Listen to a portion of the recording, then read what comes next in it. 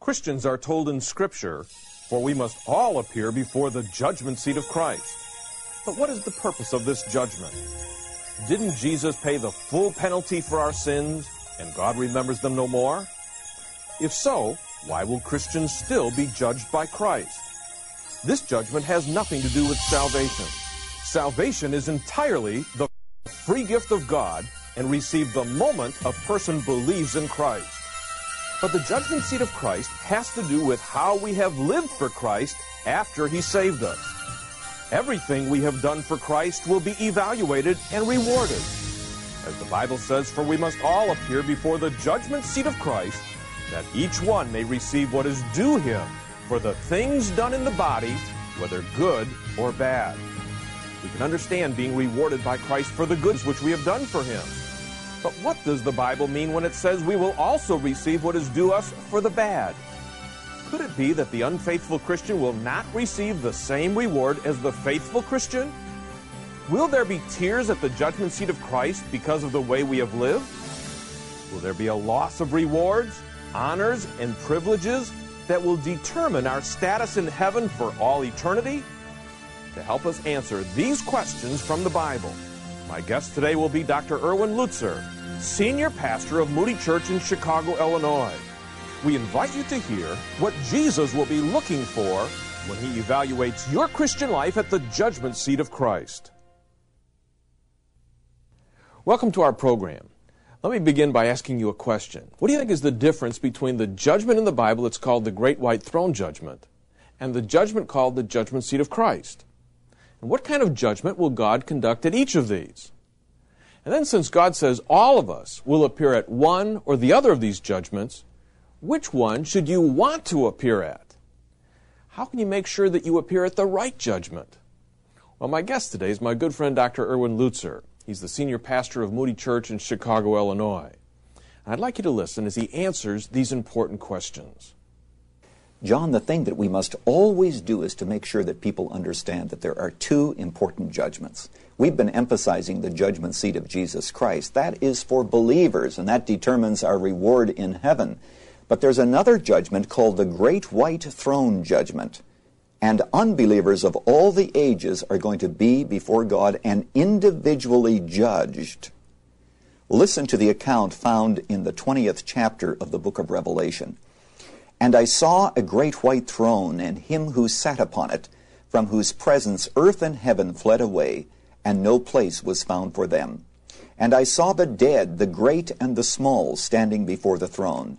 And books were opened, and another book was opened, which is the book of life. And the dead were judged from the things which were written in the books according to their deeds. And the sea gave up the dead which were in it, and death and Hades delivered up the dead which were in them. And they were judged, every one, according to their deeds. And death and Hades were thrown into the lake of fire. This is the second death, the lake of fire. And if anyone's name was not found written in the book of life, he was thrown into the lake of fire." Now, friend, I want you to take a moment and to visualize this scene. First of all, I want you to notice the diversity of the people who arrive here. I saw the dead, small and great, stand before God. Those who had lived long lives, those who had lived short lives. Those who lived in one part of the world and those who lived in another part of the world, whether Asia, Africa, Europe, or wherever.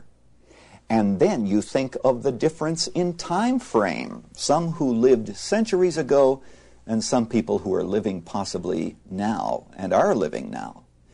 All of them stand before God, and they all have a common fate.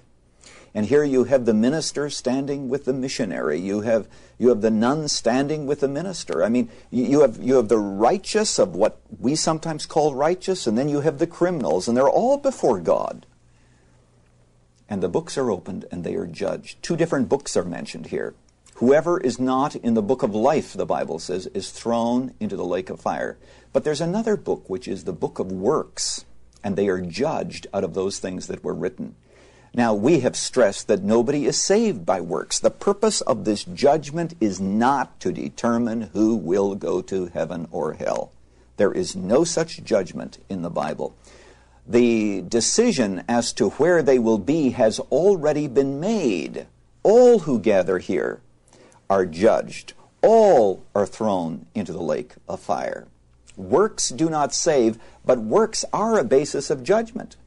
Jesus will individually, God will individually evaluate and judge people on the basis of what they did with what they knew. Jesus said, "He who knew his Lord's will and did it not shall be beaten with many stripes. The person who didn't know God's will shall be beaten with few stripes." What is it that all of these people lacked? Was it because they weren't good people? No, they were good people by every human standard, but my friend, today they were not good enough. Because as we have emphasized, you have to be as perfect as God to get into heaven. And only Christ can make us that perfect. When we believe in Him, His righteousness is credited to us, so that as far as God is concerned, there is no distinction between the righteousness of Jesus and the righteousness that has been credited to my account. And therefore, I am welcomed into heaven on His basis. But for those who have never trusted Him in that way, for those who say, yes, I trust in Jesus, but I also trust in my baptism and my good deeds and my rituals, they too shall be lost. Because it's not the amount of faith that you have in Christ, it is the object of your faith, whether your faith, even if small, is in Jesus Christ alone. So, John, the great white throne judgment is a future event. All people will be individually judged. At the end of the time, they will be thrown into hell. I know that we struggle with that, but we're not the ones who make up the rules. And furthermore, I believe that the judgment is going to be so meticulous that throughout all of eternity we are going to sing, "Just and true are thy ways, O King of saints." But the good news is that today you can turn from your sin, turn to Christ, receive His righteousness, so that then you will be at the judgment seat of Jesus Christ. And what a different judgment that will be. It determines the rewards that we will receive in heaven. Now, once we realize the difference between the great white throne judgment, where all those who are lost will be judged, and the judgment seat of Christ, where all Christians will have their lives evaluated by Christ, you may ask the question, when will the judgment seat of Christ take place? Well, here's the answer. Listen. John, I think there are good reasons to believe that the judgment seat of Jesus Christ, that's the judgment for Christians, is going to take place after what we call the rapture of the church.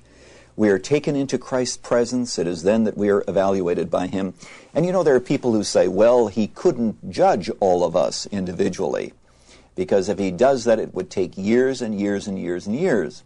And I'm not sure if I have a good answer to that question, except this. Number one, remember, we are talking about God. He does not have to call any attorneys. Your friends don't have to show up to put in a good word for you, because suddenly all that you have there is reality, and that can be present to us in a moment of time. So we're not sure exactly how long the judgment will take, but certainly by the marriage supper of the Lamb, which happens after the rapture of the church, apparently then all believers have already been judged, and we will know exactly what Christ thought of the way in which we lived here. Now, if that's when the judgment seat of Christ takes place, when does the Bible say the great white throne judgment will take place? Listen. And when does the great white throne judgment take place? It happens after the tribulation period, after the millennial kingdom, just before eternity properly begins, if we can put it that way. It is then that the great white throne judgment takes place. And as a result of that, eternity begins. And at the end of the day, only two categories of people, the saved and the lost. There's just heaven and there's hell for all of eternity. Now there is one question which everybody seems to ask concerning the judgment seat of Christ. And here it is. The question is, do you think that the judgment seat of Christ will be public? Won't this be done somewhere in private? Or will Christ evaluate and judge your life in full view of your family, your friends, church members, and the people that you worked with who know you? Well, here's the answer. Listen. You know, John, the question is often asked, is this judgment seat of Jesus Christ going to be public? Isn't it just going to be private off in a corner somewhere? Well, we're not sure, but the Bible does seem to indicate it might be public. Remember that parable in Matthew chapter 25 and a similar parable in the book of Luke, where the faithful person was rewarded and the unfaithful person was rebuked in the presence of bystanders, it says. Now, if the judgment is public, that seems terrifying. Just imagine my life open to all of my friends to see. Who could possibly even endure that? Well, a couple of things. First of all, remember, this is the judgment seat of Christ. Our sins legally have been taken away. Therefore, our sins will be represented to us if we do see them as forgiven. That's number one. But number two, and I want to share this with you because I believe this so very deeply. In the end, it will not matter, because I want you to know that it is what Christ thinks that will be the only thing that matters. You know, it's interesting, in this life we're worried about what other people think, because people say to themselves, well, I wouldn't want my friends to know all of the sins that are in my heart, but God knows about them and it's no big deal. Well, I want you to know that finally, when we stand before Jesus and we have our resurrected bodies, the big deal will be, what does Christ think? And the fact that others are watching will be totally irrelevant to the situation. And therefore, I think it is so important for us to focus on one thing and one thing only. What does Jesus think? Because in this life, we're going to be misunderstood, misinterpreted. We're never going to please everybody. The question is, are we pleasing Him? Now, when Jesus Christ saved us, He forgave us of all of our sins, right? So, when He evaluates our life at His judgment seat, how will our forgiven sins enter into Christ's evaluation of our life? Will our sins come up at all? Doesn't God say He will remember our sins no more? Well, Dr. Erwin Lutzer answers this important question. Listen. You know, John, I've often thought about that question, because the Bible says that God remembers our sin no more. But, of course, the text cannot mean that God has no knowledge of our past sins, because then God would not know all things. What it means is He does not regard them. He does not hold them against us. We are not going to come under His severe judgment for those sins. But having said that, there is the judgment seat of Jesus Christ where our lives are going to be evaluated. And no matter how we interpret this, the Apostle Paul apparently felt that there was no contradiction between believing that we are legally forgiven, and in God's sight, we do not come under His condemnation because Jesus absorbed that for us. There's no contradiction between that and believing the fact that our life will be reviewed and judged, even those things that are good and bad. And as we said in a previous program, you know, possibly God will take our lives and evaluate them on the basis of gold, silver, precious stones, wood, hay, stubble, and He will torch them, and we will actually see the way in which we lived without necessarily seeing specific sins. Though, as I've mentioned, if we do, they'll be represented to us as being under the blood of Christ. But in one way or another, the evaluation is going to come. And my friend today, just so that you understand, it is not optional. This is not something that you can get out of. There'll be no attorney that you can call. There'll be no way that you can wiggle out of this, because all of us, Paul says, will stand before Christ as believers. Next, let's talk about your use of money in reference to the rewards the Bible says you can someday receive from Christ. I asked Dr. Erwin Lutzer, why are there so many biblical references to how we use money? Why is it so important? Well, listen. John, I think the reason that Jesus uses money so often as an illustration and as a basis, actually, for the way in which we're going to be rewarded is because He knows that our hearts are so naturally greedy and desire security. We do not want to trust God for tomorrow. So Jesus is saying this in Luke chapter 16. He makes the astounding statement. He's talking about money. The Pharisees are critical of Him. They hate what He has said, and He says, that which is highly esteemed among men. Now, what is highly esteemed among men? The answer, of course, is money. I mean, people steal for it, they lie for it, they'll manipulate for it. And Jesus said it is detestable in the sight of God, detestable. Now, in the very same context, He uses an illustration of how to use money. He talks about, the parable of the steward who went out and actually used his influence to buy some friends who would help him after he was fired. You know the story. Jesus does not commend the morals of this man, but He does say he was shrewd.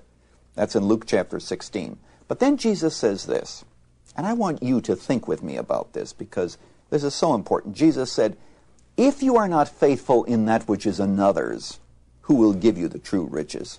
If you're not faithful in that which God has given you, then how are you going to be entrusted with more?